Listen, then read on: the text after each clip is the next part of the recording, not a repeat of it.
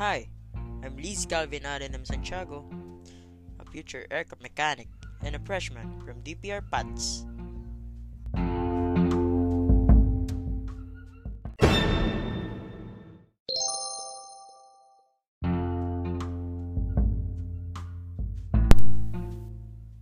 In this podcast, I will narrate a story of an aircraft that crashed because of faulty wiring.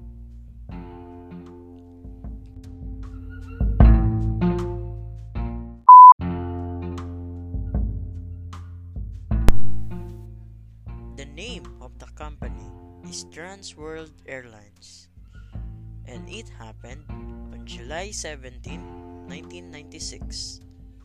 They are supposed to go to Leonardo da Vinci International Airport in Rome. However, they need to stop over in Charles de Gaulle Airport in Paris. The type of aircraft is Boeing 747-131, and the total number of casualties are 230, including the crews and the passengers.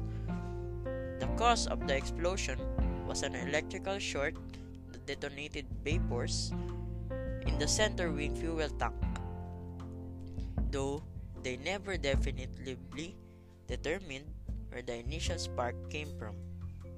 And that's it. Thanks for listening, guys. Godspeed.